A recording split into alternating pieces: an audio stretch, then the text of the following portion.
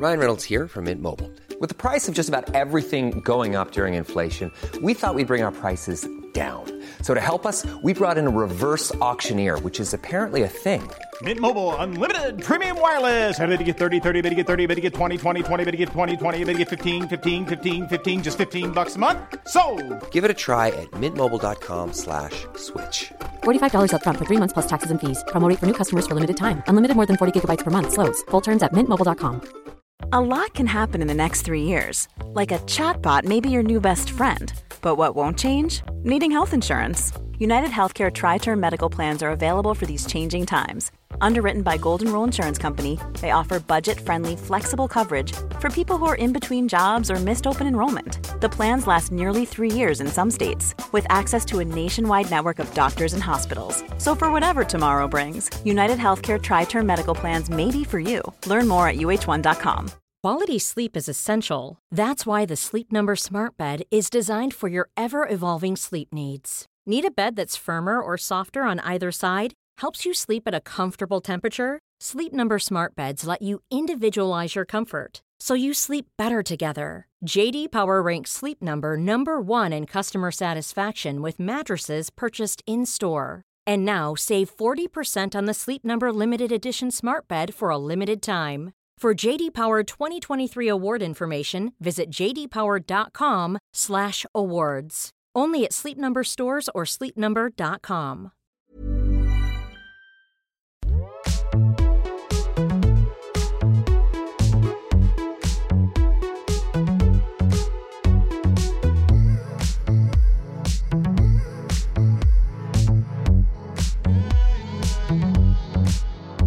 Welcome to After Work Drinks, your twice weekly dose of news, pop culture, and Pinot Noir, brought to you by magazine editors and best friends Isabel Truman and Grace O'Neill.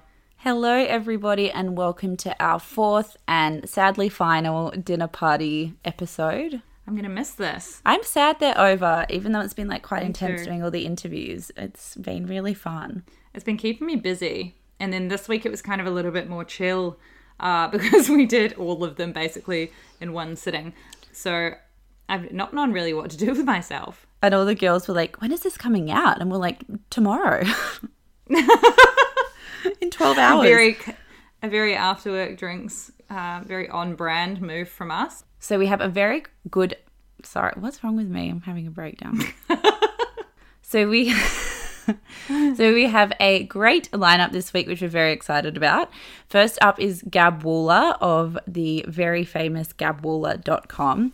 Gab is a personal shopper who has become a kind of international fashion phenomenon thanks to her incredible ability to source the unsourceable, and her clients include Rosie Huntington-Whiteley, Hailey Bieber, Sierra, every fashion blogger under the sun. She basically is a celebrity in the Instagram fashion world. Then it's on to our favourite funny journalist, Melissa Mason. Mel works for Pedestrian TV, and she is more often than not behind all of the viral articles that just go wild. She writes about everything from Bachelor recaps and Married at First Sight recaps to ridiculous dating stories, and she is always shared in our Facebook group.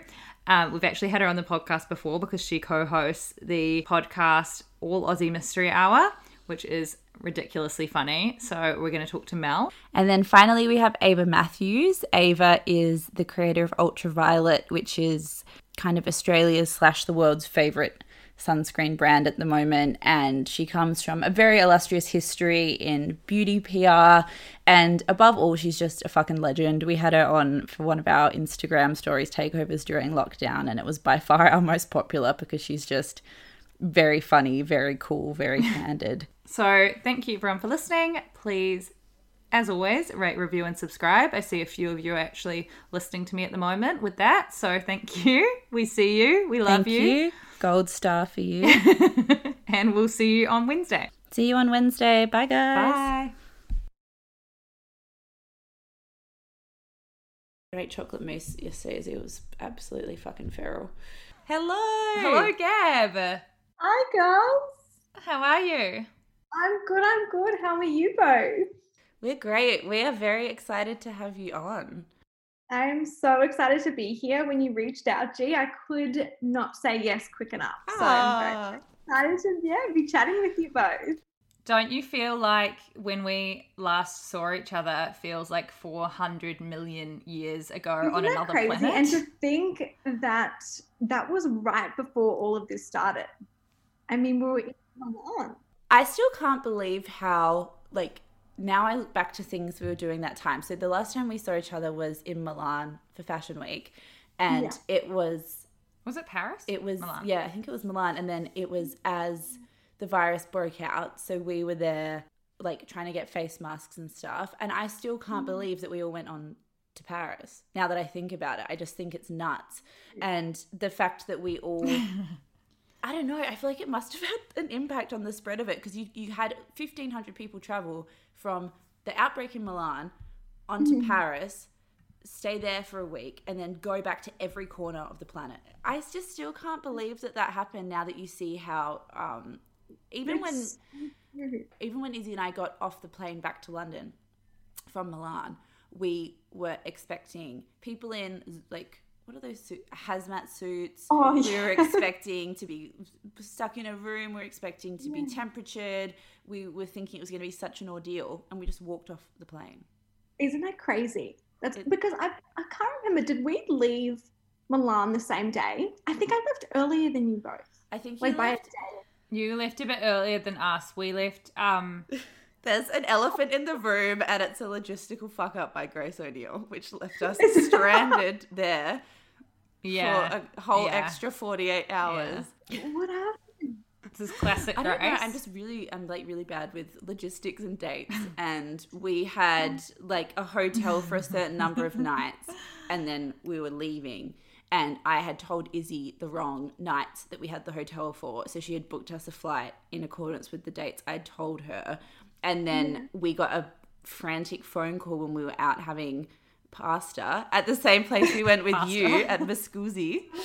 Is it called Muscuzzi? Yeah. Our fave place. And the hotel was frantically calling, being like, you need to leave, you're checked out. And we're like, no. So we had to pay for a whole extra night's accommodation for a hotel we didn't need. We didn't even want to be in Milan anymore. And then the whole city, no joke, was shut down because of coronavirus. There wasn't a face mask in sight. You couldn't catch public transport. There's no Ubers in Milan, as we all know now. And so we were like, okay, well, let's go to the Prada Foundation because we wanted to go one day after one of the shows, but it was just cutting it too fine. And so we went to go to the Prada Foundation, and literally we got there, and this man goes, do you not know what is going on in the world? And I was like, what? The coronavirus. I was like, we just want to go to the fucking gallery. Fuck. We're like, sorry. And then fast forward to now, the man's just like, fucking idiots. Well, that was a nice way to finish the trip. Yeah, I mean, there was hay barrels rolling through Milan, and we were just trying to go to these art galleries and hang out, and nobody on earth was there who didn't physically need to be there. I heard it was a ghost town. Okay, let's introduce you. So, Gab Wooler, you are a personal shopper extraordinaire. You are known for hunting down impossible to find fashion pieces, and your business has become beloved by clients ranging from Rosie Huntington-Whiteley to Hailey Bieber to Ciara to, I'm sure I'm missing lots of people, but everybody. And it's basically just really exploded, and we couldn't be happier because you're also a lovely human being. Aww. Can you talk to us about your business and how it started and what it is for people that might not understand what a personal shopper is? Sure. So I started the business in June 2018. And at the time, I was purely just focused on Australian clients. I was focused on sourcing pieces that were available internationally that weren't available here on shore in Australia. And I did that for about 6 months, and I was very fortunate to be connected with Rosie in December. And in January, when she reposted me, that's kind of when the business really blew up and went global. And the Celine coat. Yes. The iconic coat. The Celine coat. That was the game changer, the complete game changer. And so in summary, kind of how it works is I specialize in sourcing pieces that are sold out or are high in demand. And to this date, everything is filters and comes through via Instagram DM. So all my requests come through via there. And as soon as I accept a request, it's up to me to hunt it down to find it. But you do it so quickly. And also, I'm an idiot, and one time email messaged your like work Instagram and was like, blah blah blah, where are you guys, I'll come meet you for a drink. And then 4 days later Gab was like, Jesus Christ, just message my personal, there's like 400 girls after Bottega Veneta heels in here. That is true. I think that's why I had to split my accounts. I'm glad I did that from day one, to kind of keep it separate. And because it is like, even though it's me and I'm still the one that's responding to the DMs a lot of the time, it's so good to keep it separate. Well, we do the same with our with after work drinks now. We literally had to separate our conversations. We have one after work drinks channel where we talk, and then we have our normal channel where we talk, because it's like it just gets confusing otherwise and you keep forgetting what's 100%. Going on. I think it's a smart idea to split it up. So you've had, like you said, crazy kind of viral moments that led to your business exploding. And I know that Izzy, I think we had a conversation about this where I feel like Izzy was one of the first people to report on the Rosie Celine coat gate. I'd never heard of Gab, and I was just on Rosie's Instagram one morning, and she posted, it was on her stories, I think, maybe? Or on her, I think it was on her stories at first, and she posted on her stories being like, oh my God, thank you Gab for sourcing me this coat. And then I think there were a couple of other slides, and then I clicked through and went to Gab's profile, and I was like, she looks like she's Australian, and then went to work and said to my, so at the time I was looking after the Marie Claire digital team, and I said to my fashion features editor, this is a great story, you should write it. And then she wrote it up that morning, and I think it came out at the exact time as Vogue US published theirs, so ours were the first 2 stories. I kind of wish I'd personally written it, because I was like, then it would have been so cute, because we're obviously now good friends, but it was Francesca, who's also incredible. How did it feel when it happened? Because I can imagine that there's a lot of behind the scenes stuff going on with celebrity sourcing clothes that isn't credited. So the fact that you were credited is probably quite a big deal. Yeah, it was like, I will never forget the morning. I remember I woke up to it, and it was the 18th of January, I remember, and I woke up and my phone had just exploded. Like, I can't even describe how many new followers and like DMs, and for someone that, you know, I was unknown, even like you said, it's like no one really knew me here in Australia. So for it to just have blown up like that, I was, it's hard to find words. How funny is it as well, like how one person can change someone's life so quickly. And then also it's so cute that it was Rosie Huntington-Whiteley, because you would be able to attest to this. I've heard just so many, like, she just seems like the most lovely, down-to-earth, normal person who's just so cute. And she would have just been like, oh, no worries, babe. Like, that's so fine. Doesn't matter that I just changed, like, your life and you're in Vogue US today. Like, she is beyond amazing, and it really does go to show the kind of person that she is. And you're right. Like, it may not have been something so big for her, but it 100% changed the entire direction of my life, hands down. I feel like I can relate to the joy of the hunt, and I wonder if you still get the thrill of hunting something. Like, is that the basis of the brand, that you actually just love hunting something down and trying all these channels? Because I'm a bit like that with online shopping. Yeah, I was actually just speaking to someone about this today, because you know, you constantly have to go back to your why, and why are you doing this? And I feel as though, you know, in addition to just wanting to make people happy, I know that I have the ability to do that with what I do, but I find like and yes, I am so passionate about it, but the happiness I feel when I do find something, it's a feeling that I just, it's hard to find the words for, because it's just the best part about the job, because I know that what I've just done and what I've just succeeded in, it's going to make someone else happy. So yeah, I think I'll never get rid of that thrill. I feel like that's so cute. I'm just thinking literally that should be a job that I should do, because I get such a thrill out of giving things to other people. Like literally, you know, like one of those jobs where you're just like, I fucking found it. There's like a really pervy aspect to the way you run your business, which is that it's really, your social media strategy is really about showing what you've been able to source for everyone, which is amazing. But it's also like a way into seeing what people are buying, and it's just so fascinating to see some stuff. It's such an eclectic I know, mix. it's like so hard. I spend like it's such an eclectic mix, but I spend like 1 second on your account and then I'm like, well, obviously if I don't buy these fucking Prada boots tomorrow, I'm gonna like just be so irrelevant, it's not even funny. That is true. It's true. You need to get the Prada boots. Yeah. I want those bloody, actually, I'm gonna message you after this because I actually do want these shoes. I want those bloody men's Prada, the brogues. You know, like the men's, I know the ones, so Grace. good. You told me to get them. Grace always, actually, the way that Grace comes around to my recommendations, because I'll tell her to watch a show or I'll tell her to do something, and about 6 months later she finally does it. I'm like that when Grace tells me to buy something. Yeah. She'll be like, you should buy these shoes. They'll look really great on you. And then I just have no sense of urgency. Yeah. And then by the time I go to buy them, they're sold out everywhere. And you can come to me. Exactly.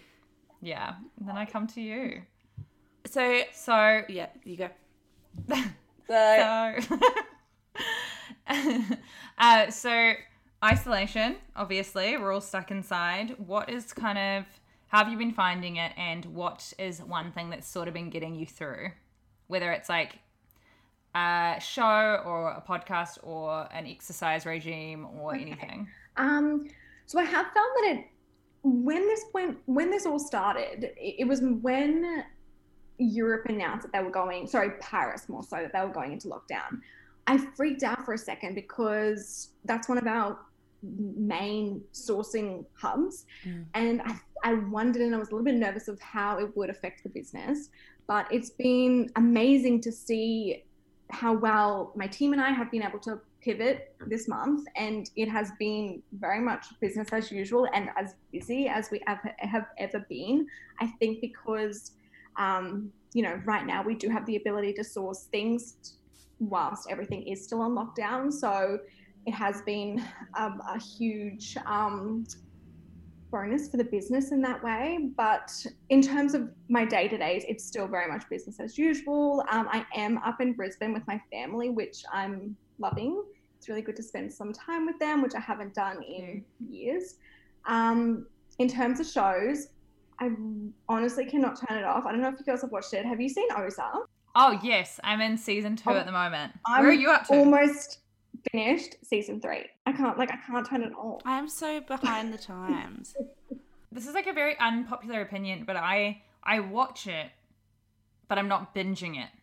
But I'll just put it on. But I'm like, why am I not super, super, super hooked on this? I think it's because it's quite dark for me.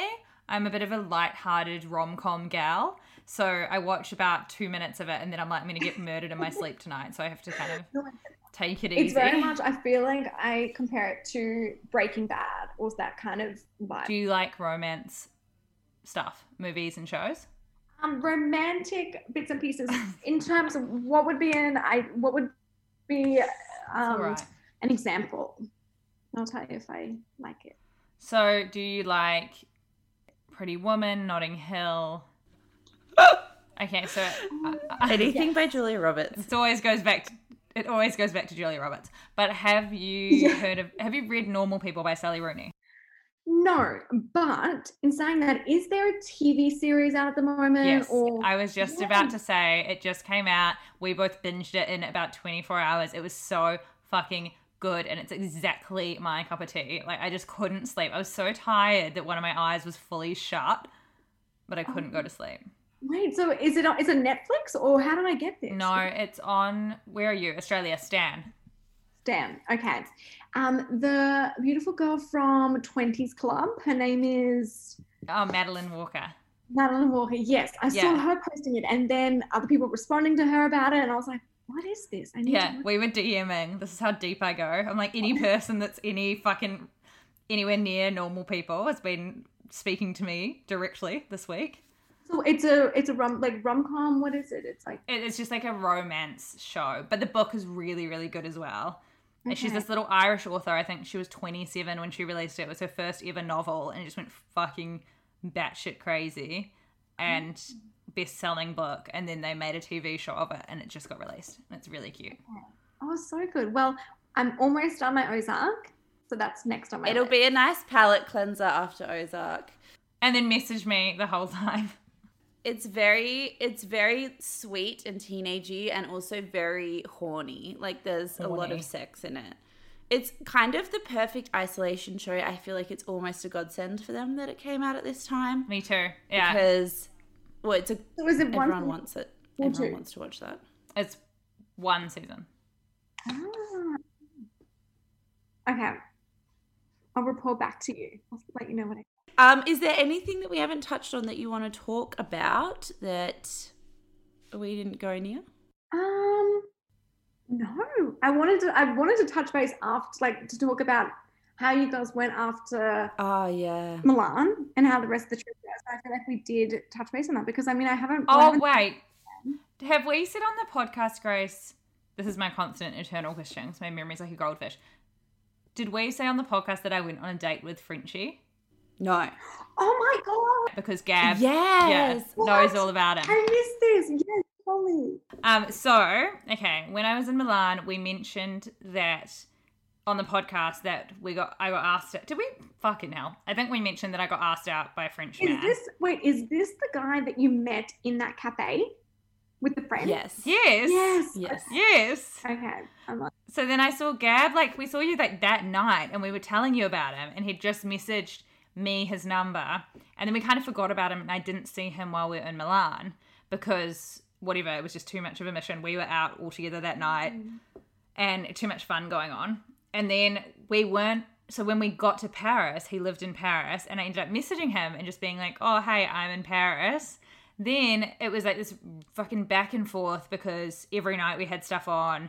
And then, for example, one of the nights we had nothing on that night, but then we just ended up going out and having so much fun that I bailed on him so that we could all stay out and have fun. And then, so then the next night, and because he speaks barely any English, and so the next night I was like, do you want to get a drink tonight? And he just goes, no. Oh my God, what? He just goes no because I ditched him the night before and I hadn't even texted him because we were supposed to meet and we were supposed to get a drink and I was just useless because I was having too much fun with the girls. And so I was like, oh, fuck it. Who cares about French man? I'm never going to see him again anyway. Yeah. And then the next night I was like, oh, maybe I should see him. And he just goes, no. And then the next night I was like, fine. And then the next night he texted me and me and Grace were having this lovely dinner and then we were about to go to a party, but we were both shells of human beings. We were so tired. And he goes, are you around for a drink? And I was like, okay then, because I was already a little bit drunk. So I made Grace literally walk me to the restaurant because I was too shit scared. I was like her mum. I was just too shit scared. I was like, I literally can't go. I feel like I'm physically going to vomit. Yeah.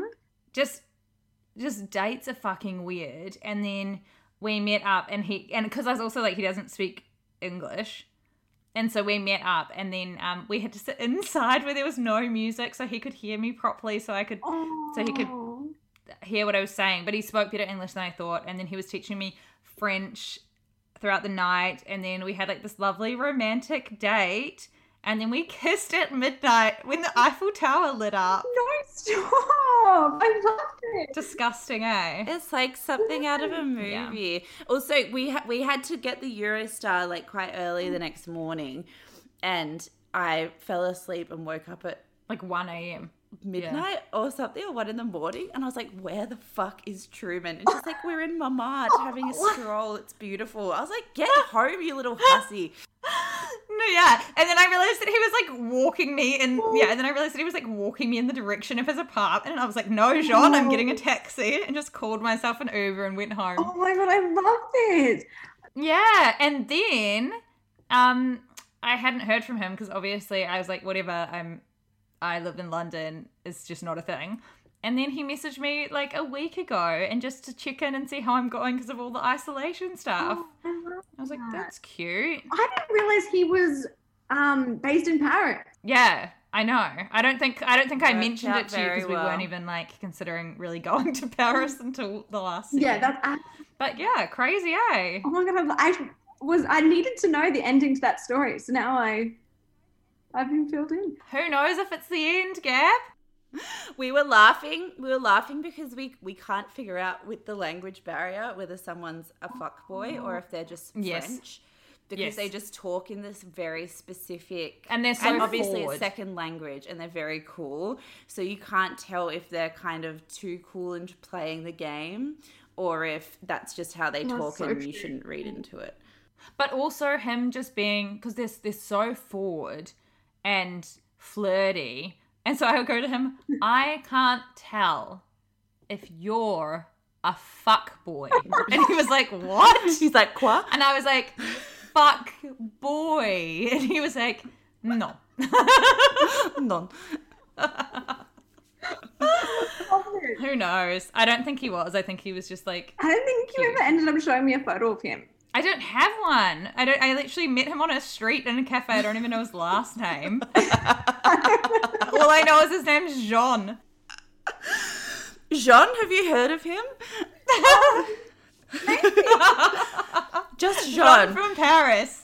He lives in somewhere in Paris. That's it. I'll hunt him down. I'll source him for you. Yeah, source him. I keep getting into these random European romances. Source the boy. It'll be my side business. You would make a fucking killing on that. Yes, that literally should be. He has like Patagonia energy. Yeah. Is the best way to put it. He's a rock climber. He has the energy of someone whose Facebook picture would be them standing on like a mountain with like a wind cheater on. With like a nice backdrop. Do you know what I mean? I had no fucking clue. You know when you see someone, you're like, I just have no clue if I'm attracted to you or not. Like I actually can't tell. You said that to me that night after you met me. Yeah, so when he hit on, well, when his little puny friend was hitting on Grace. Sometimes you do know immediately. Yeah, that was a no. When his puny friend was hitting on Grace, I was like, I don't know whether I like him or not. And then he left the cafe. And then I go, I think I thought he was cute, but I don't know, Grace, you have to tell me if that's right or not. And she was like, yes, that's right. I was like, go and get your man. So to this date, that's the only person I've kissed since my relationship ended like 7 months ago. I'm literally like Drew Barrymore and never been kissed. It's so tragic. Who am I going to kiss in New Zealand? Are you back in New Zealand now as well? Yes, I'm in the countryside. No hope there. We were supposed to be asking everyone what they're drinking in these dinner party episodes and we just forgot. Oh, well, I ran out of my gin and tonic. Ah. Gin tonic and cucumber, chic. Very chic. I know, isn't it cute? Went to the effort of that. Nice. Yeah, I know we really like dropped off with what was meant to be the format of a lot of these. We're just like, hey, how's it going? Just to our friends. I know. So useless. And it's more, like, it's just so natural. Nothing's like... It's so funny because you guys are all our friends. I just forget that you're impressive. So, and then when Grace was reading out what you did for a job, I was like, man, that's pretty cool. What? It's like, to me, it's just, yeah. Well, thank you so much for chatting to us for our final round of dinner parties. So fun.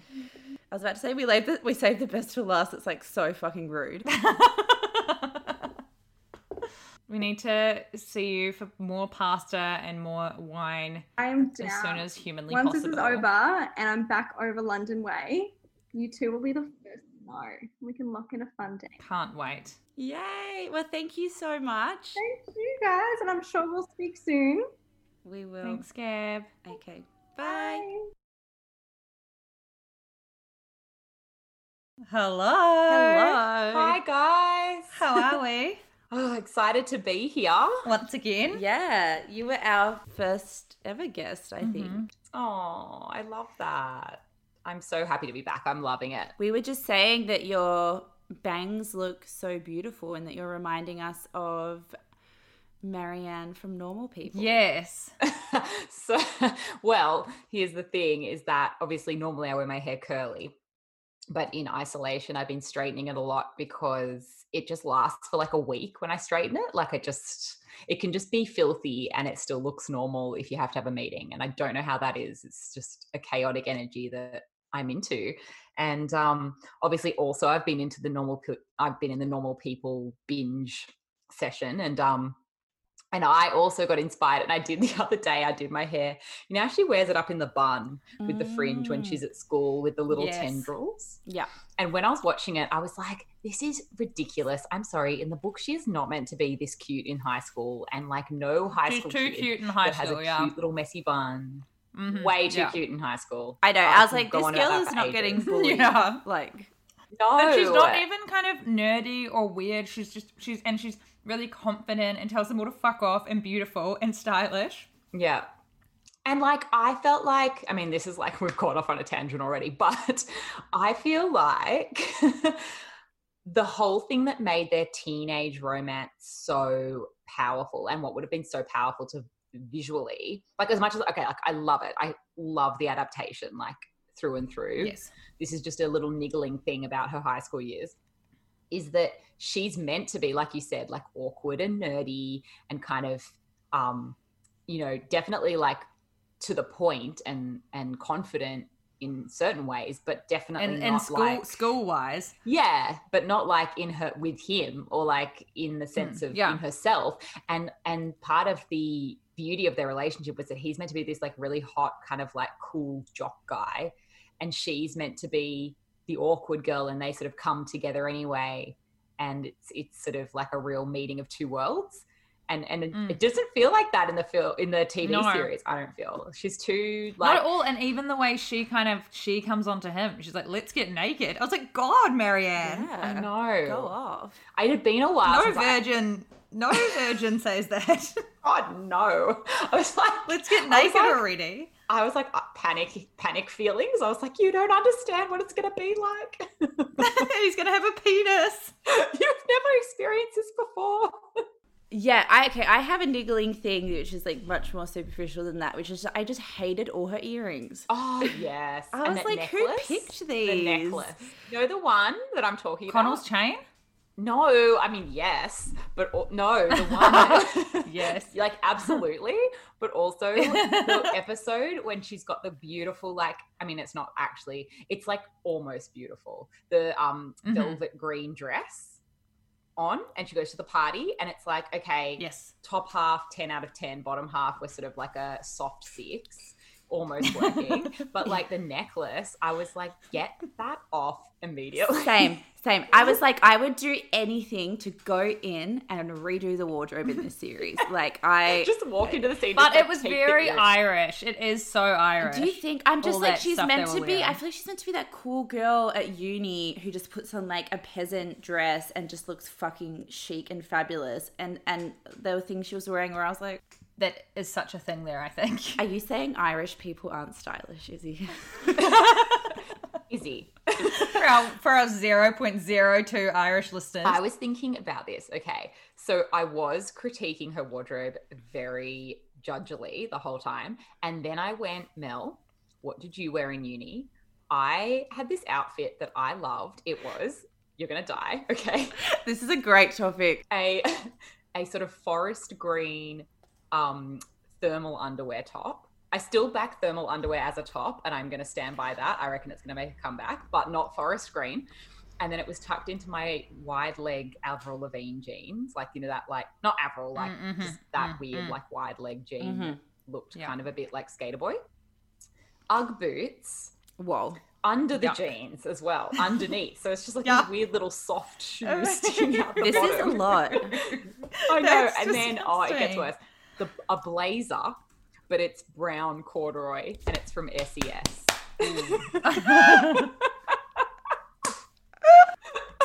Oh my God. And those earrings that were like a hook earring, but then they had a hoop on them, and they had a few little dangling jewels on the end. You know them? So like the Ugg boots don't make sense in this ensemble. Yeah, the like Ugg you've boots got a make kind me of feel 70s vibe bad. and then just an Ugg boot. It was not a 70s vibe.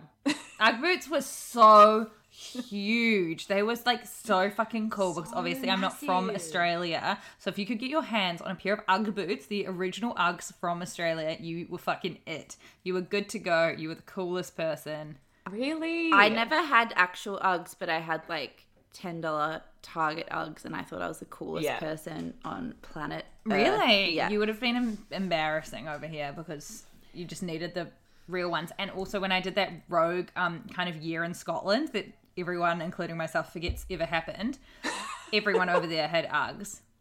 Really? It's so crazy. I had some really bad uni outfits as well because I had like not $2 to rub together, so I would go to the Vinnies on Glebe Point Road and just spend $28 and get like 2 rubbish bags full of nonsense. And I just cannot believe some of the stuff I wore. I would wear these like full length floral skirts with like a tartan blazer or something, just like the craziest shit. I don't know what happened. I feel like I just exploded into a new identity in Sydney, and I was like, this is who I am, and everything was disgusting. I mean, yeah, I wore disgusting stuff as well. I always wore this really, really, really, really baggy floor-length blue dress that I got in an op shop for like $2 that just looked like a sack, and I wore it all day, every day. Pretty sure I had a rip in it.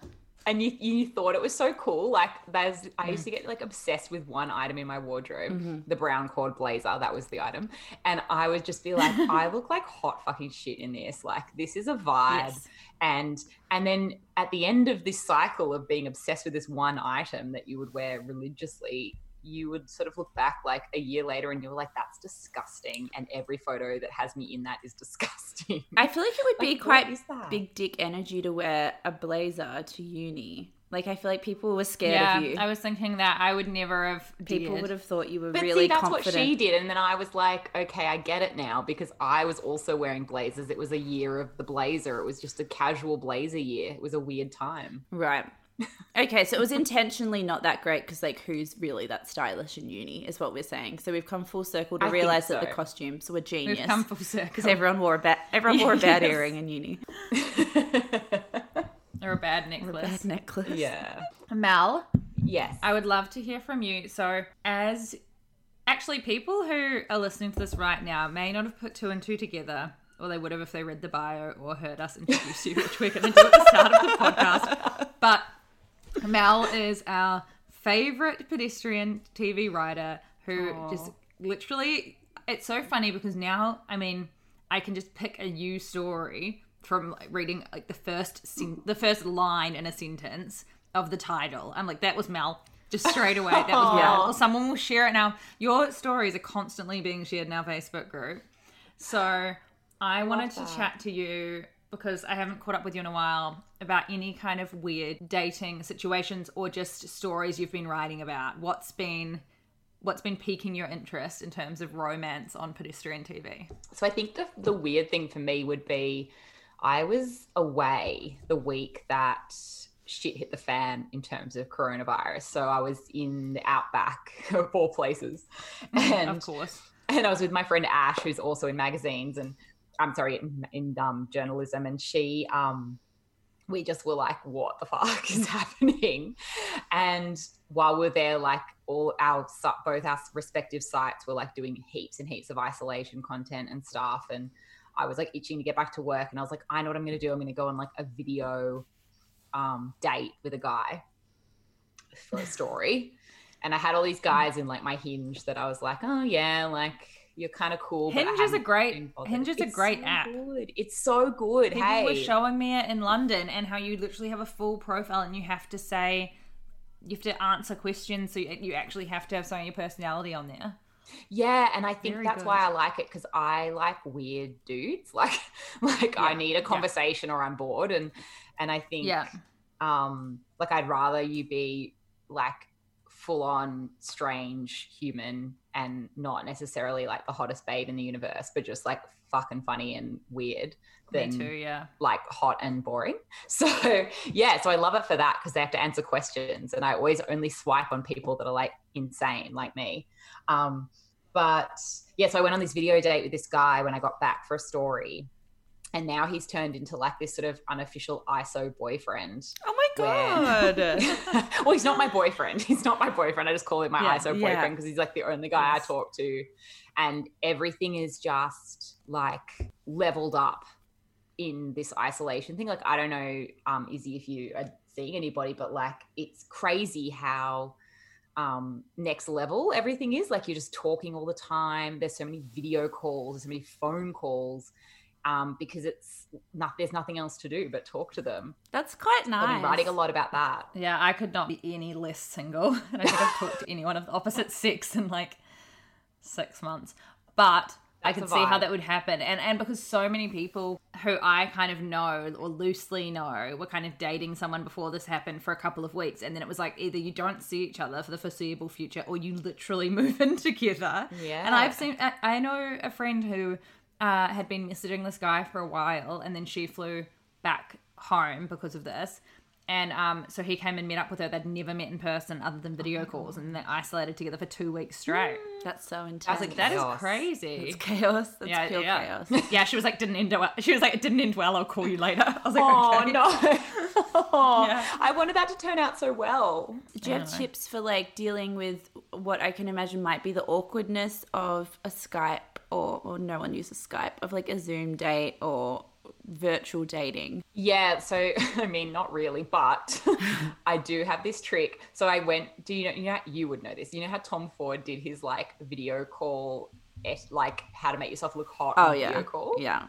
Oh my God. We put that on AWD. The gift. Yeah. Just the gift that we all needed, I think, in these trying times. Iconic. So I cannot back him enough on his tilt the camera down on yourself. Beautiful right now. You're glowing. I am following every Tom Ford rule that there is. It's effective. The camera is tilted down. Izzy, we look horrible. There's a Zoom. Well, I know, but there's a Zoom thing that you can tick that's literally makes you prettier. I've got that on. Preference on it's Zoom. On. Why would that not be always on? Like, why do you need to opt into that? I think everyone wants that all the time, Zoom. I think you just make it permanent. That's a great tip. The pretty filter on Zoom if you're going to do a Zoom date. Yeah, so always do a Zoom date. Yeah. I did find it awkward. Like, it's definitely not natural. I think it's really interesting how we're all experiencing what long distance couples experience regularly, you know, because it's kind of a weird thing to be always talking on the phone or on video call. Like there's something a bit almost soulless about it, but you're trying to, you know, it's kind of, and also when you're not doing anything, you've kind of got nothing to fill them in on. Yeah, exactly. It's just like, but cool, what I was thinking that the first date over FaceTime or Zoom or whatever could actually be kind of better than in real life, because I get petrified of going on a date. I literally feel so nervous that I feel like I'm going to vomit. I would just rather not go. I'm like, this just isn't worth it. Nothing can be worth this.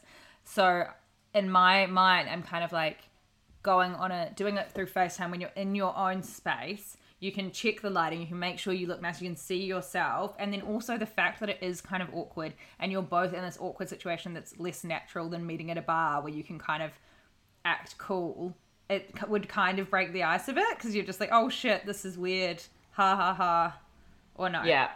No, I do think so a bit, but I think I was a bit just weirded out by the whole thing. It took probably like a bit longer than in real life to get past the clunkiness of the start of a date. Yes, yeah. But then once we did, like once I had a wine, the clunkiness in person is like it's literally as soon as you arrive, like Grace said when she was physically walking me to a date, shoving her through the door. As soon as you're inside and say hello, it'll be fine. Yeah, exactly. As soon as they're there, you're like, oh. It's like when you think about exercise and it's like the thinking about going is worse than the actual doing. The worst part is the 5 minutes before.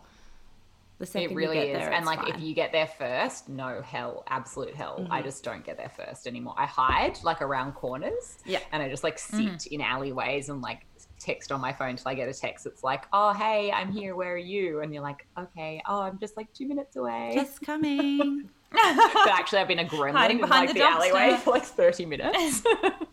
Yes. But yeah, and now I'm sort of getting to the end and it's like now lockdown is easing off. So like in New South Wales, we can now have 2 people over to our house or you can go to someone else's house and you still can't like hook up or anything, but you can be on a date. And I'm like, oh, do I even like this guy? And it's crazy how invested I got and now how offered I am. Like, you know how much I don't rate the ick. Like, I feel like this is like our bone of contention is that you guys believe in it. I don't. This is the first time I've had anything resembling the ick of just this sudden like, nah, I don't want it. I thought you coined the ick. No.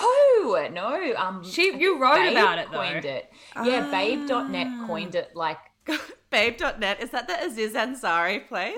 Yeah, and they're dead now. R.I.P. to you guys. You should just take the credit for it because I thought it was you and they got it. So when you wrote that article about the ick, you were saying, because what you were saying was that you get it straight away, right? Or have you never had it? No, I've had it. I was saying that I feel like it's definitely something to listen to. Like, don't don't ignore it, but through. don't live your life by it, I guess. Because I feel like that's right. As an anxious person that I get the ick all the time. And sometimes I'm like, it's true. And sometimes I'm like, oh, maybe I'm just like having a panic attack about it or whatever. Yeah, or just second guessing yourself. I'm kind of like that in a sense where I will feel, a specific way and then sudden, like it's even like that with your writing. You'll write something and be like, this is brilliant. And then you read it again. You're like, holy shit, this belongs in the garbage. I feel like you can do that with kind of anything. So I will have that with guys where I'm like, he's amazing. And then I'm like, oh my God, he's horrific. Yeah. So just to explain, if someone hasn't heard it before, the ick is kind of self-explanatory, but it's like when you're seeing someone or think you like someone and then suddenly a switch flicks and you're just like, ugh, and you just find them gross. All of a sudden you just don't like them anymore. And you can't pinpoint why as well, which is I think what's like crucial. That's happened to me so many times, but for me it's never ever at the start, which it is for most people. It's kind of like a couple of months in. It's never that for me. It's like 2 years in. we go deep. I'm not joking. Deep. I have to make it really catastrophic, guys. Yeah, this fully happened to me with one of my boyfriends when I was younger. And I was head over heels in love. I was like, this is it. Normally, being a little extra might be a bit much, but not when it comes to healthcare. That's why United Healthcare's Health Protector Guard fixed indemnity insurance plans, underwritten by Golden Rule Insurance Company, supplement your primary plan so you manage out-of-pocket costs. Learn more at uh1.com. Even when we're on a budget, we still deserve nice things. Quince is a place to scoop up stunning high-end goods for 50 to 80% less than similar brands. They have buttery soft cashmere sweaters starting at $50, luxurious Italian leather bags, and so much more. Plus, Quince only works with factories that use safe, ethical, and responsible manufacturing. Get the high-end goods you'll love without the high price tag with Quince. Go to quince.com/style for free shipping and 365-day returns. Blah, blah, blah. And then one day I was like, the thought of having to have sex with you makes me want to run in front of a bus. It was just, it went fully just, I was like, I can't do it. I cannot do it. It's like Marnie in the first season of Girls. Yeah, no, that was exactly it. That I was going out with him when the first season of Girls came out, and I said to my friend, this is how I feel. It was literally that. Marnie and Charlie. Yeah. See, I feel like I had it with my last boyfriend. Like, that's how we broke up. I just got to the point where I was like, thinking about, like, I couldn't, like, he would touch me and I'd be like, ugh, get off me. Yeah. And, yeah. And then it's so horrible. It's awful. For them. It's so awful. And, like, I still, like, this is going so deep, guys, but, like I don't feel like I broke up with him. Like, it had been coming for a little bit. Like, I never felt 100% settled in it. It just didn't feel right.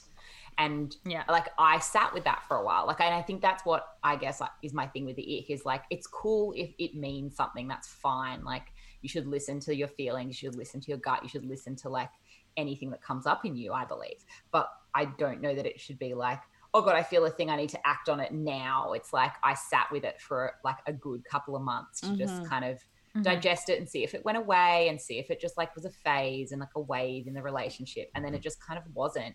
And I think the most telling thing to me was that when we split up, I got over it really fucking quickly. And I'd never done that. Like, I was just kind of like, oh, okay. And that's done. And then I just kind of, and like, not to say that I don't think of him sometimes, and I still do. And like, have had moments where I'm like, oh God, did I make the wrong decision? But I think more than ever, I was a bit more settled about it because I sat with it for a while. Yeah. You know? Totally. I'm really, really, really happy being single right now. And I'm not even like, in the sense, I'm not even wanting to date, or I'm not even wanting to meet anyone, or be on dating apps or anything. I'm just so content being by myself. But then I am excited for whenever it is to have that feeling again. You know, there's that feeling when you meet someone, you just like them so much. But at the same time, you forget about how sick you feel inside because you're so excited, but you're so petrified that they're not going to like you that it's hard to even be excited. Because you can only have that feeling when you don't know how they feel back. Like, as soon as you really know, it goes. Like, you can only have that excitement. Like, the excitement is reliant on being, like, unsure. Yeah. Absolutely. Yeah. And I think I'm the same, Izzy. Like, I was not dating anyone. Like, after me and my ex broke up, I just went into like a zone of like nothing. I like had a couple of random hookups, like literally a couple, like I think 2 random hookups. And then like just the rest was just me being single. Like, I didn't go on a date. I didn't want to do anything. And even now I'm almost like I had to put myself back out there because it had been like 8 months. And I was like, oh God, Mel, you're like 34. You need to like try at some point in the future. Yeah. And but I just like, I've gotten to this point where I just really love my own company. And I think I love my friends. But that's so good as well, because it's just like, as soon as you're chill and happy, then you give off a completely different vibe than when you're really, really wanting to find someone or really feeling kind of out of sorts, I feel. Yeah, I agree. I think so too. Yeah, and right now I'm just like, it would have to be, I know this is such a cliche, but I'm like, it would have to be someone so amazing for me to bother to wash my hair right now and go on a date. Yeah, fully. Yeah. You know? Like, well, I was listening to, which I know you've already recommended, Izzy, but Dolly Alderton on Table Manners. I was listening to that yesterday because I was cooking in the kitchen. I was like, I'm a culinary queen, and I was like listening to cooking podcasts. And I feel like when I read her book, Everything I Know About Love, I was like to you, I don't get it. Like, I didn't get why it was such a sensation, even though it was obviously very well written and very funny. And I felt like listening back, I finally understood for the first time that what she was explaining was that when you have love coming from friendships, like nourishing great love, and you have fantastic friendships where you can rely on each other emotionally and be vulnerable and all of that stuff, the need for a romantic partner is just reduced, and it just becomes like a nice bonus instead of the only place where you get your emotional needs fulfilled. And I just never thought about it that way before. And I was like, God, it's like so smart. It just all went over my head because I just didn't really understand what she was saying. Well, I think also when you read it and when you're thinking of it as in it's about romance, then you're kind of like, what are you talking about? But yeah, I feel like it's not at all. I just never understood that that sometimes we just rely on romantic partners for things that other people in our lives could feel. And it makes us desperate for them because we're like, I can only be understood by someone or listened to or have my problems like sorted out or be emotionally vulnerable or talk about things I'm scared of or whatever with a romantic partner. And when you learn that you can just do that with like all the people across your life, the value of them becomes less. Well, it's literally what we were, the excerpt, I can't remember what we were talking about at the time, but I played you with Phoebe Waller-Bridge talking about Vicky Jones, her best friend and the person she created Fleabag with. And she was just like, she's my soulmate, she's my best friend, she's who I have so much fun with, who I tell everything. And I feel like for Mel, that would be your sister Katie. Yeah. And for me, that's Grace. Yeah. And it's like, they're the people we turn to for everything. They know us inside out. And she was just like, anyone who is kind of, she just goes, men, you know, like, that's just a bonus. They just fill another hole, so to speak. Yes, it's, you know, it's just like, it's. And it's true. And I feel like the older I've gotten, the more I'm understanding that, like, you used to think of this idea of this soulmate that you had to meet and they were the only person, like that was it. Your goal was to meet this man or woman or whatever who completed you. Mm-hmm. And then the older I get, the more I'm like, I just feel pretty complete now anyway. And I think that I could meet somebody else who I could have an amazing time with, who could understand me really well and could be a partner in life as well in a different way. But yeah, like, agreed, my sister, like, we're so close and we have that soulmate connection, that kind of she's my person kind of Grey's Anatomy vibe, you know, of like, you will have this life partner who is a like romantic partner, and that's a different kind of a love, but it doesn't mean that it's better than some of your deep friendships and your family and all these other like relationships in your life, you know? Totally. And sometimes you can sabotage a romantic relationship by expecting them to fulfill the role of like 9 different people. You know what I mean? Like I think when I think back to when I was younger and I went through breakups and found them really, really, really hard, I think it was because I didn't lean on my friends and family emotionally and would just pour everything into them. So then when we broke up, it felt like I'd lost just so much of myself in it because I just poured way too much into this one thing. But you even said to me one time, you were like, I was complaining, I don't know what it was, I was complaining about something specific that my ex-boyfriend and I didn't click on. And Grace was like, yeah, but you have me for that. That's what me and you do all the time. So why don't you just come to me when you want to talk about that specific thing? Or why don't you just chat to me about it instead of expecting him to be literally everything? Like he needed to kind of... And I was like, that makes so much sense. You know, I've got my best friend who I can chat to about this stuff that maybe me and him don't kind of gel about as much.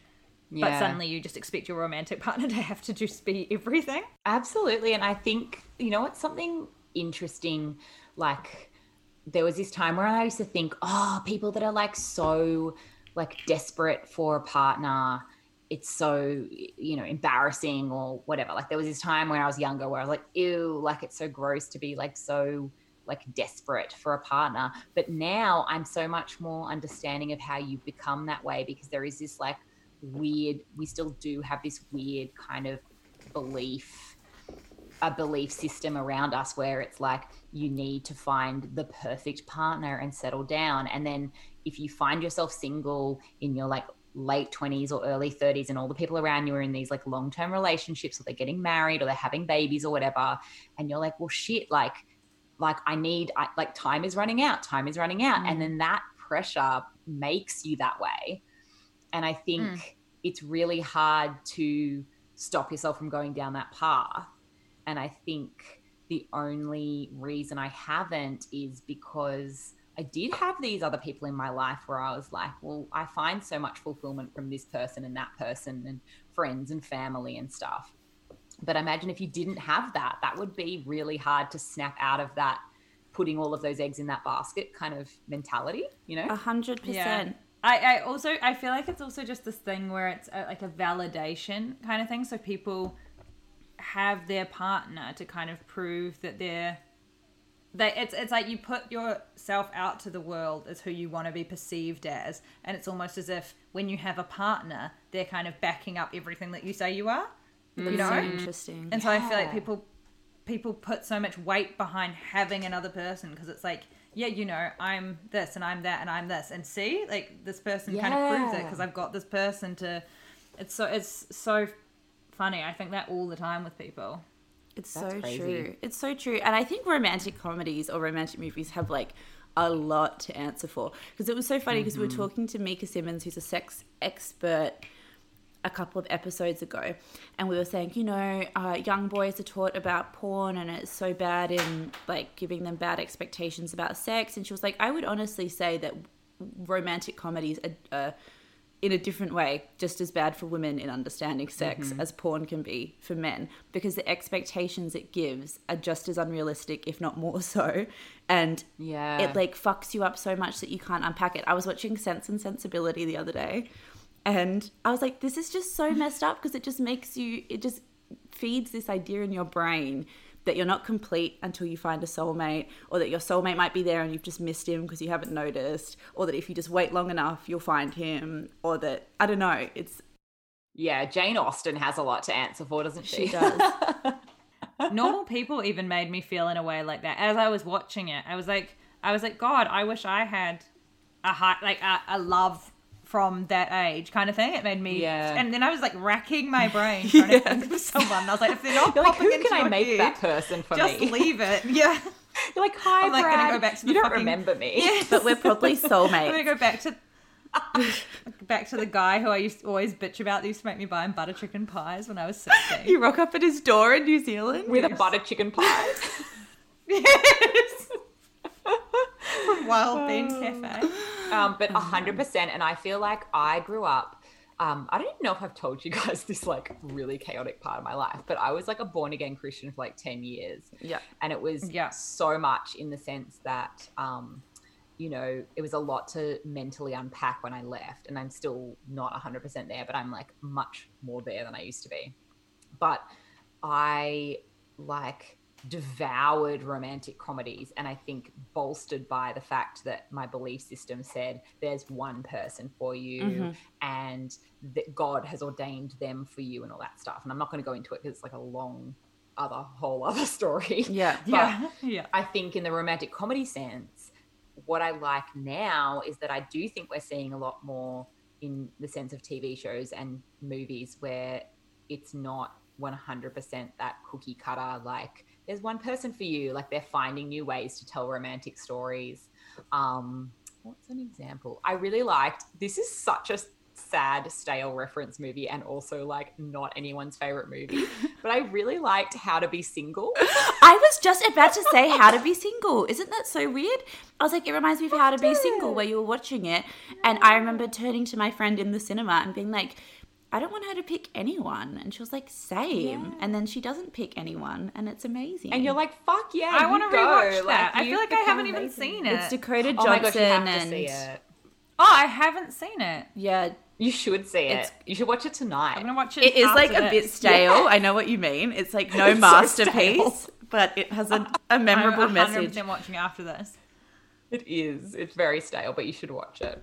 But yeah, I liked that because I think it was a nice, just a bit fresh, you know. And Girls is another good example. Like I know people shit on Girls all the time and I love stuff, Girls. but I loved it and I needed that. Like I needed a show like that, you know. Before we go, Mel, I know that you probably don't want How to Be Single to be your isolation recommendation, but it should be. Do you have a specific thing you've been reading, watching, loving in ISO? Yes, aside from How to Be Single, the stalest movie of all time that everyone should still see, I revisited a book. So obviously all the stuff going on in America with coronavirus and Trump and the chaos and his just terrible leadership made me revisit this book called Hillbilly Elegy. Which I read years ago, and it was published just after he won the first election. And it's by this guy called J.D. Vance. And basically he grew up in the Rust Belt of America. So in a very poor family, very like working class, worked in factories and that sort of thing. And he essentially ended up becoming a journalist, moving to New York. So he kind of has seen both sides, and he unpacks how Trump won in this really unique way because he had the experience of living with and being part of middle America who were predominantly Trump supporters. And it's such a serious recommendation off the back of How to Be Single. It's great. But it's such an amazing book. It's just one of those books that has stuck with me. I would have read it years and years ago now, like 3 years ago now. And it's stuck with me ever since.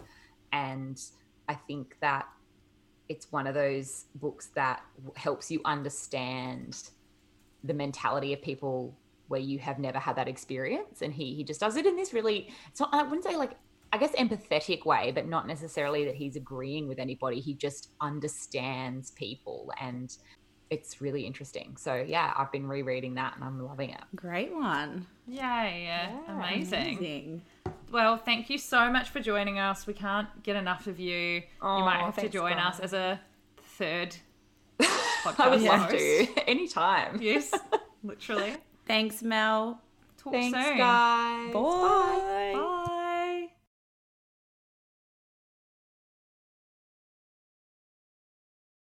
Hello. Welcome to the podcast, Ava. Hi, Ava. Thank you. Hi. We're so excited to have you. We're very excited. I'm so excited to be you. here. As you know, I love the podcast. I just finished listening to your episode yesterday. Well, the one that came out yesterday. I listened to it today. Well, the podcast loves you after your takeover. They're obsessed with every part, especially those track pants. We had like 45 messages about your track pants. So many messages, and I was like, I don't even know what to respond anymore. People were like, give me a link, and I was like, God. Yeah, and then just people had like 3 friends buy it just said after me. You're an influencer. So how are you going? I've been doing this for since like I think around the 12th of March. I went in pretty early because first of all, I don't work in an office, so I work from home anyway. But I wasn't really socializing after that because I was invited to a Grand Prix party that's on the Thursday before they started shutting things down. And I was like, this is kind of feeling a bit weird. So I just kind of stayed in. So this is what, like maybe 6 or 7 weeks now. So I had like the first few weeks were really rocky, as they would have been for everyone. And like I had days where I couldn't get out of bed, like days where I was crying, like I wasn't sleeping, all of that stuff that everyone's going through, I'm pretty sure. And then I kind of got into a rhythm and then I hit like, it's like a roller coaster, you know what I mean? But I found someone named it Corona Coaster. The Corona Coaster, so true. And then I had a phase, Corona Coaster. like a couple of weeks ago where like my fiance and I were just kind of like, oh, you again. And I was like, I was like, maybe we won't end up getting married. Yeah. Yeah. And then I was like, like people were saying they were having lots of sex, and I was like, who are these people? I know when people say no one's having sex. That's not happening. Now I know how much you fart during the day. I'm like, I'm not interested. Absolutely not. It's like, also, how do you build sexual chemistry when you're together 24/7? Like, I just don't understand. You're not missing each other. The only people having sex are those people who were dating for about 5 minutes on Hinge before this happened and then decided to move in together. Yeah. They're the only ones. And they'll definitely be broken up by the time this is over. Broken up. They're only having sex for this lockdown period. Yeah. Yeah, but then I've just found like things that I was having a Zoom call with like a business kind of Zoom call, and someone asked, they were talking about routine, and the two other people were parents on the call, and I obviously am not. And they were like, oh, routine's so important, like blah blah blah. And I was like, I kind of thrive. I don't like routine, so I'm okay without having a routine. But I was like, the things I have to do every day is some sort of like exercise or fresh air. And also my skincare, and they were like, well, yeah, that's a routine for a person who doesn't have kids. And I was like, yeah, I guess so. Yeah, that's so true. like I have to do my things. So I'm kind of like that. Exercise and do my skincare. And but I found this amazing workout program that I'm kind of obsessed with, and I don't know if I'll be able to go back to my trainer after this, which sounds so ridiculous. It's the Sculpt Society. Have you heard of it? No. So it's kind of, I feel like it's kind of Tracy Anderson-esque. It's dance cardio, which I love. Grace. This is speaking my language. My ears just pricked up. She loves to dance. I remember that episode where you said you freaked out because you thought someone was watching you. Yeah. The video cam. I can't tell you how embarrassing it is. It's like a lot. So it's dance cardio. And I've actually like signed up to a subscription. So it's 31 Australian dollars a month. And you have access. She does a new video each week. She does a live every day from the app. The music's like, the annoying thing is the music, because it's like you have to pay a lot of money to license the music if you're playing like mainstream music. But it's like a mix between dance cardio, which is obviously just the very repetitive moves, and then also sculpting. And it's freaking hard. What does sculpting mean? Like I guess toning, like, kind of Pilates-esque like workouts. Squats, lunges, move, like that kind of a stuff. It's kind of like a mix between Pilates and bar, but it's faster, because I find that stuff quite boring, normally. And I'm not like super fit by any means, and I struggle a lot, like it's hard, but it's so enjoyable. So yeah, those are my things that have been keeping me sane. And wine. Yeah, the home workout thing I feel like is interesting, because my friend was telling me before lockdown happened that she listened to a podcast that was saying that at home workout technology is getting so sophisticated that it is going to fully replace, or like massively replace gym classes and physical classes. And I was like, oh dude, I feel like that stuff's been around for ages. She was like, no, it's really changing. So what's your take on that? I 100% agree. So so the app connects so well with like a smart TV. So you literally play it on your app and then do the little thingy that like screen mirror or whatever it is, and it doesn't go like, you know how if you sometimes screen mirror something from your phone to the TV, it just shows up in like the dimensions of a phone. It's like skinny in the middle. It fills the whole screen. Wow. And like the only thing that bugs me is the music, which I said, because I'm a really big music person and I love music. And then if you're streaming it to the TV, you can't then play your own music over the top because you can't do both. But that's the only thing. But you don't really notice because it's so like kind of quick and good. But I 100% agree. Like it's like going to a class, but there's no one else around. So because I was training 3 times a week with my trainer, I was doing boxing and stuff because I'm getting married this year, and I just kind of wanted to, like, we'll probably start trying for kids, and I kind of just wanted to get into, like, just wanted to be fit. Like, I wanted to feel fit for it. I always feel like that. I constantly just, it's not even like a weight loss thing. It's not anything other than wanting to feel fit. I just want to know that I can do something. That's how I always feel. But then I'm like, I know, and I'm not a naturally like I'm a naturally really lazy person. Like I feel lazy. like I am as well. Yeah, like my default is lazy. So you said something in your takeover that was very troubling to me, which is, so for some context... Was it that I hate my cat? No, it was that. So for context, you run Ultraviolet, which is a label that does beautiful kind of, I don't know if you'd call it high-end, but it's kind of like high-end, beautiful sunscreen and sunscreen-adjacent product. And you said in your takeover that if everyone had been putting on sunscreen from like the age of 12 every day, that we would all look 10 years younger. And that made me upset. So people started wearing... I'm fucked. We're Australians and New Zealanders, so the sun is such a big part. Like a lot of dermatologists, like global dermatologists, acknowledge that Australian women look older than they are because our sun is so harsh. But you know, I see people in beauty chat groups and stuff on Facebook or whatever, young girls like 20, 21, and they're asking for advice on Botox and filler, and like I say I just want to scream at them, but I do. I'm usually just like, just start wearing sunscreen. If everyone started wearing sunscreen every day from the age of 15, I guarantee you would look 10 years younger than you are. That upsets me. You're like gonna die, but I didn't start wearing sunscreen until like last year. And how old are you? 29.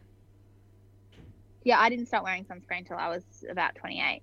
I'd put it because I knew you were supposed to. So, but Mags was so long that I'd always be seen by beauty editors kind of screaming at me.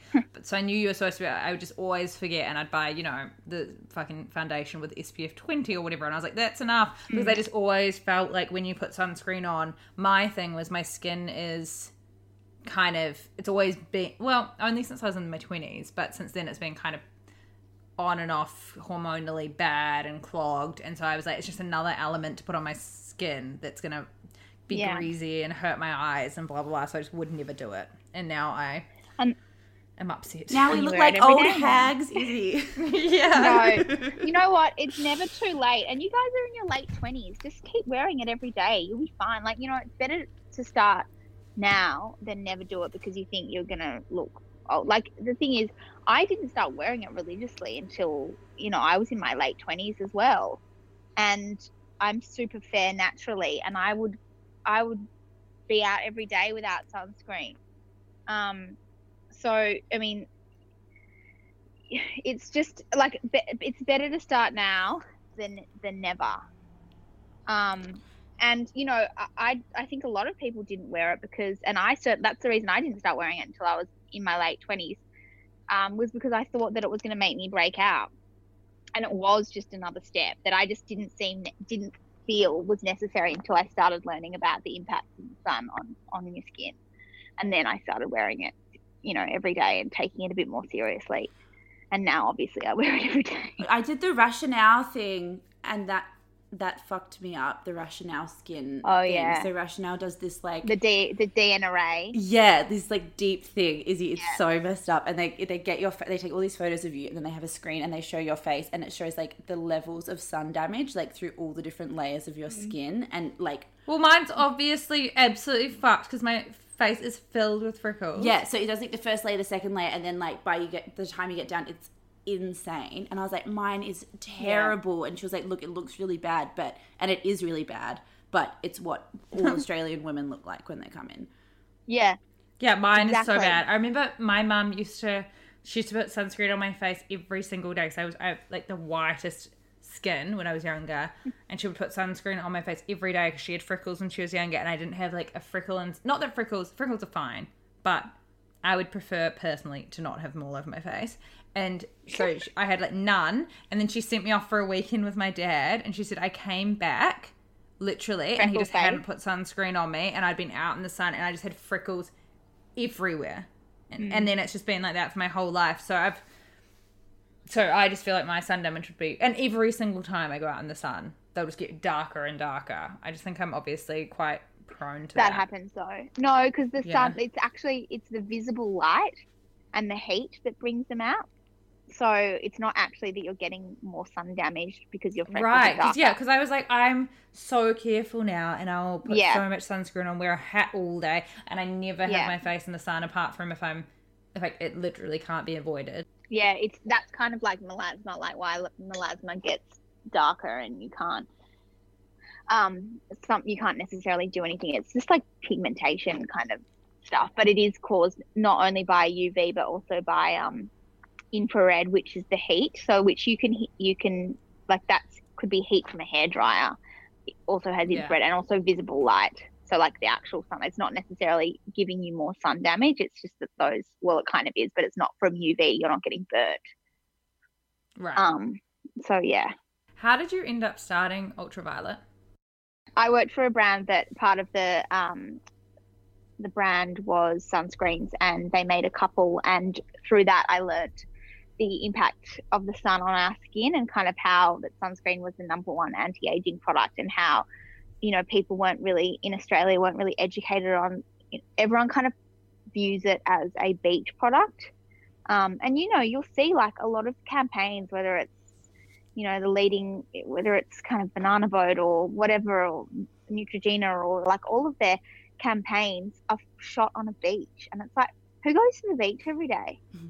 I mean, maybe people in Sydney, if they live in Bondi, but like in Melbourne, I'd be lucky to get to the beach 4 times a year, and that's probably when I'm in Sydney or going away.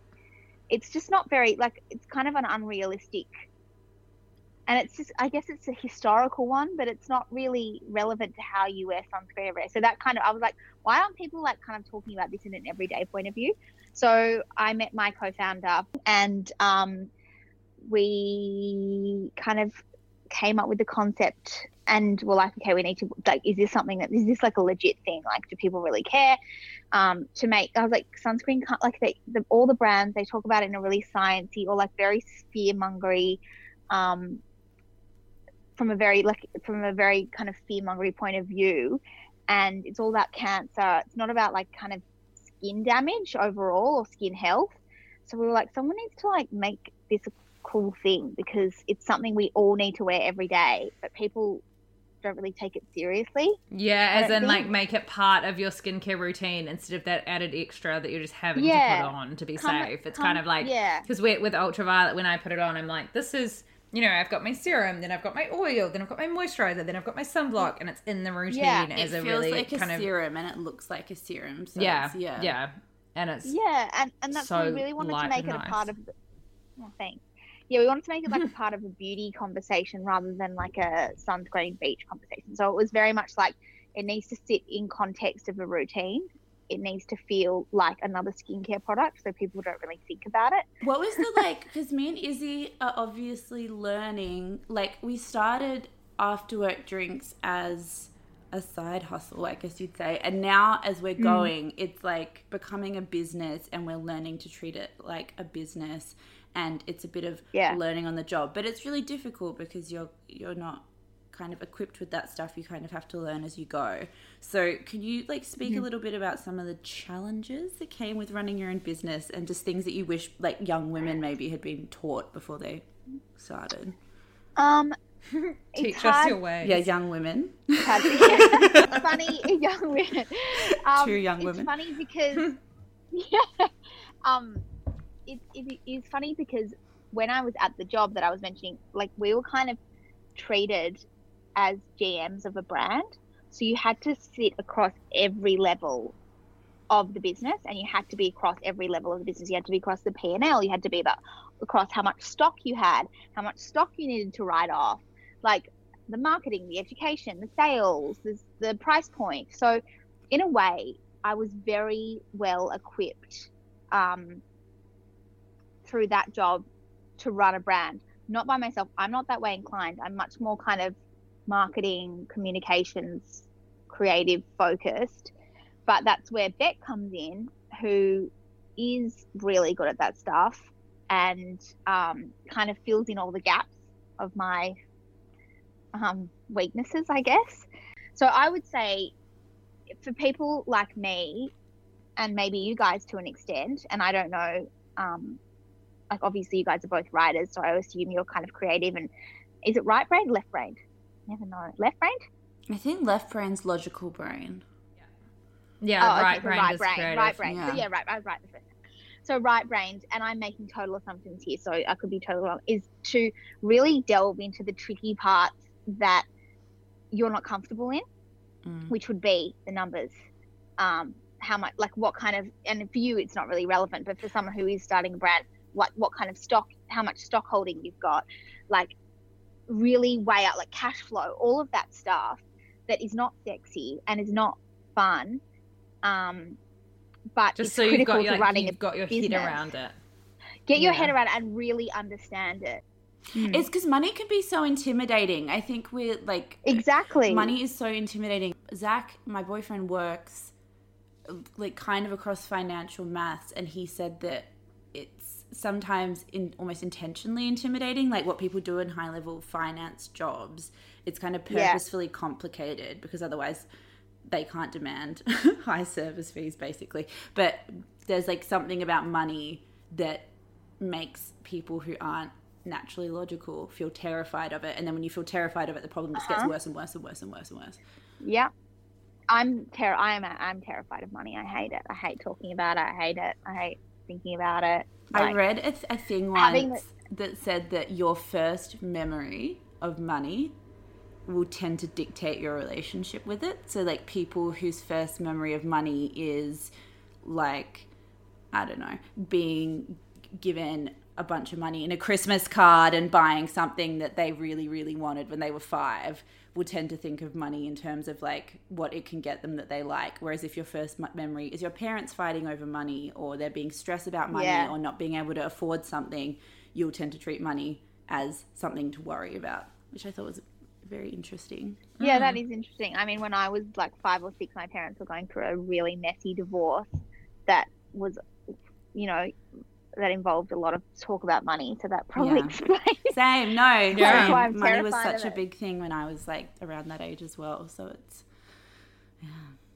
yeah, and I hate it. Like I was listening to the podcast, the this week's podcast about how people who don't seem to have their shit together, or have, you know, even have a bit of debt, rather than owning a house or whatever. It's like that. It really resonated with me because I am a spender and I have debt, not a huge amount, but I have some. Whereas my fiance was a real saver, and as a result now has 2 houses, like had 2 properties before he was like 35 or 36 or something, and can't stand having any credit card debt.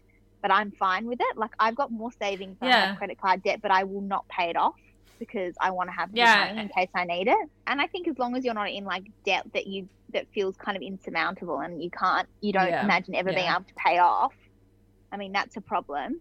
Even but I remember think having a bit of credit card debt, it's fine. And I remember once even I had a credit card that like it was the same thing, like $4,000 or something, but it just got to a point where I just felt like I couldn't get on top of it. I remember talking about it to someone because I was so ashamed of it. It was like this dirty little secret I felt like I had, where I thought no one else has this and you have no control and you're a bad person and you're blah, blah, blah. And you're never, like, just completely spiraled. And then I remember talking to someone completely random who was just like, oh, just refinance it. I was like, what does that mean? They're like, just go to another bank, get a loan, pay the credit card off, and then the loan will just come out in incremental payments out of your pay for the next thing, and then you'll just have it all paid off, and it won't be growing in interest and blah, blah, blah. And it's the simplest thing ever, but most people, when I told them about it, were like, oh, how did it get that bad? What have you been spending it on? Grace, come on, what are you doing? None of your fucking business. No one was just like, here's a very simple, easy solution for you that will work for you. Yeah. Why don't you try that? So many people who would know about that thing just never said that to me. Yeah, so much judgment. Yeah. Yeah, I've done that. There's a like terrible debt story that I'll tell you. God, yeah. When I moved to New York, I moved to New York when I was 24 or 25. I think, let's say 25. And my dad was like, whatever you say, and I was working in beauty PR, so I was earning like $36,000 a year. And my dad was like, whatever you save, I'll match. Like, not necessarily to give you to give me in a lump sum, but like to help pay for, because I was going as a student but also working, so I lived on a stipend while I was there for the first bit. Anyway, so without him knowing, I got a personal loan. And then, that is the best thing I've ever heard. That's amazing. I still feel so guilty. So I was like, oh, Dad, like I'd actually only we're going to get him on the phone. You're like, Dad, I've saved 25,000 Australian dollars. I was like, Dad, I've saved $15,000. And he was like, wow, that's incredible. Like, I'm so proud of you. Because he made you show him. No, he didn't. He didn't know. He just was, I was like, I've got the money in my account. And then I didn't realize that I had to, because I was so young and I just had no idea about how that sort of, I was like, oh, I'll just pay it off when I get back or when I start earning more money. So I just never paid it. Like, I just was like, I won't pay it. And then the debt collector letters started going to my house. I've had those from the sheriff's office. That happened to me as well when I was like 18. Yeah, and I just had no idea about paying a credit card off. I was like, oh, this will just go away. Like, I was literally like a fucking child and just ignored it. And then suddenly it's like, you can't ever bank at this place again. No one, like, I think they arrested you at the border when she got back. And suddenly I've been deported back to New Zealand and can't leave the country. That's really why you're there. Yeah. Yeah. Not because of coronavirus. Yeah. Also, what ended up happening? Oh, man. What ended up happening? He was so horrified when he found out. And I still, like, when I think about it, it gives you that, you know, when you feel bad about something, your stomach flips. Yeah. Like, it still makes me feel really sick that I lied to him about that. I think he actually had to pay it off as well. You're like, I know I didn't, so I'm guessing you did. $30,000 later? I think I paid a little bit. I think I paid a little bit of it. I think I definitely started paying it off when I got back. So when I got back, I got a better paying. Yeah, I got back a year and a half. Yeah, and you got to put in, you know, the hard yards. Put in a couple of grand and then they're like, fine. Oh, bless you. Dad won't listen to this, but if you do, Dad, I'm so sorry.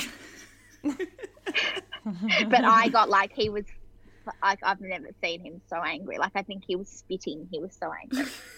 He was filthy. I know. He was absolutely filthy. My mum found out that I used to take her card out of her wallet and go and buy all of my friends' Burger King every day after school. And she... I think I did that too. You just didn't really think money was real when you were little. I don't know. You have no concept of it. Yeah. No idea. Okay. Shall we? Yeah. Is there anything you want to talk about that we didn't talk about? Anything on your mind? I mean, my only thing would be that people still need to wear sunscreen even though they're inside, which I've talked about. Well, yeah, because is it true or not that you need sunscreen from the rays on your computer, or is that nonsense? So blue light is another form of visible light that I mentioned before.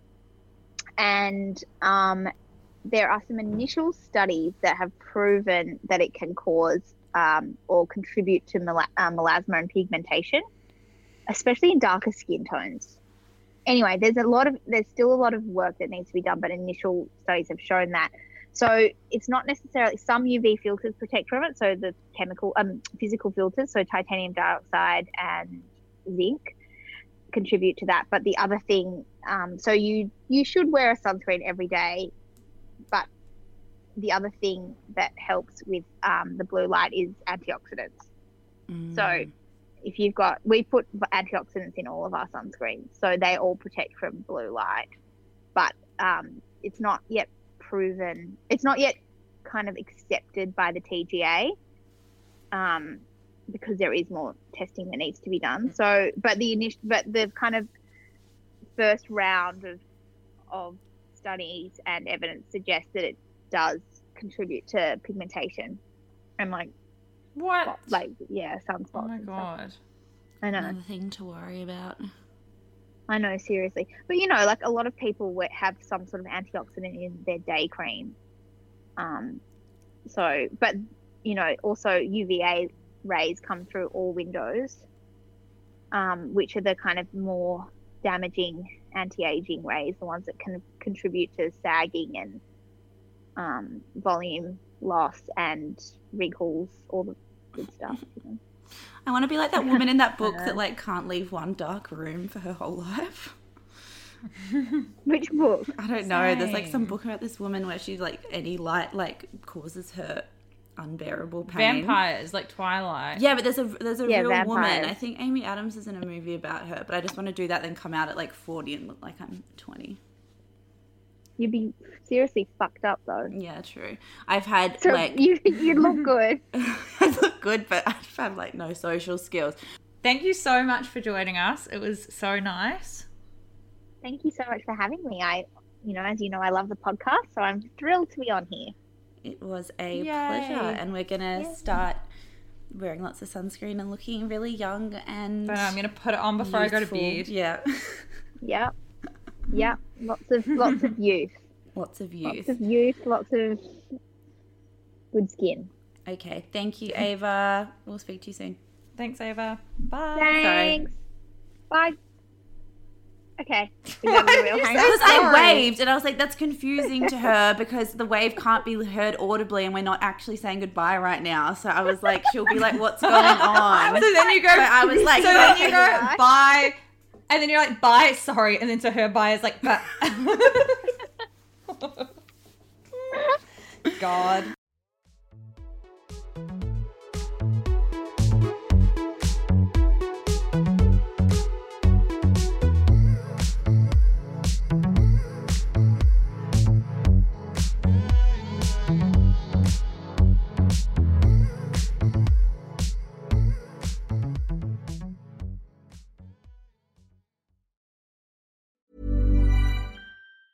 Planning for your next trip? Elevate your travel style with Quince. Quince has all the jet-setting essentials you'll want for your next getaway, like European linen, premium luggage options, buttery soft Italian leather bags, and so much more. And is all priced at 50 to 80% less than similar brands. Plus, Quince only works with factories that use safe and ethical manufacturing practices. Pack your bags with high-quality essentials you'll be wearing for vacations to come with Quince. Go to quince.com/pack for free shipping and 365-day returns. Want flexibility? Take yoga. Want flexibility with your health insurance? Check out United Healthcare Insurance Plans. Underwritten by Golden Rule Insurance Company, they offer flexible, budget-friendly medical, dental, and vision coverage that may be right for you. More at uh1.com. Even when we're on a budget, we still deserve nice things. Quince is a place to scoop up stunning high-end goods for 50 to 80% less than similar brands.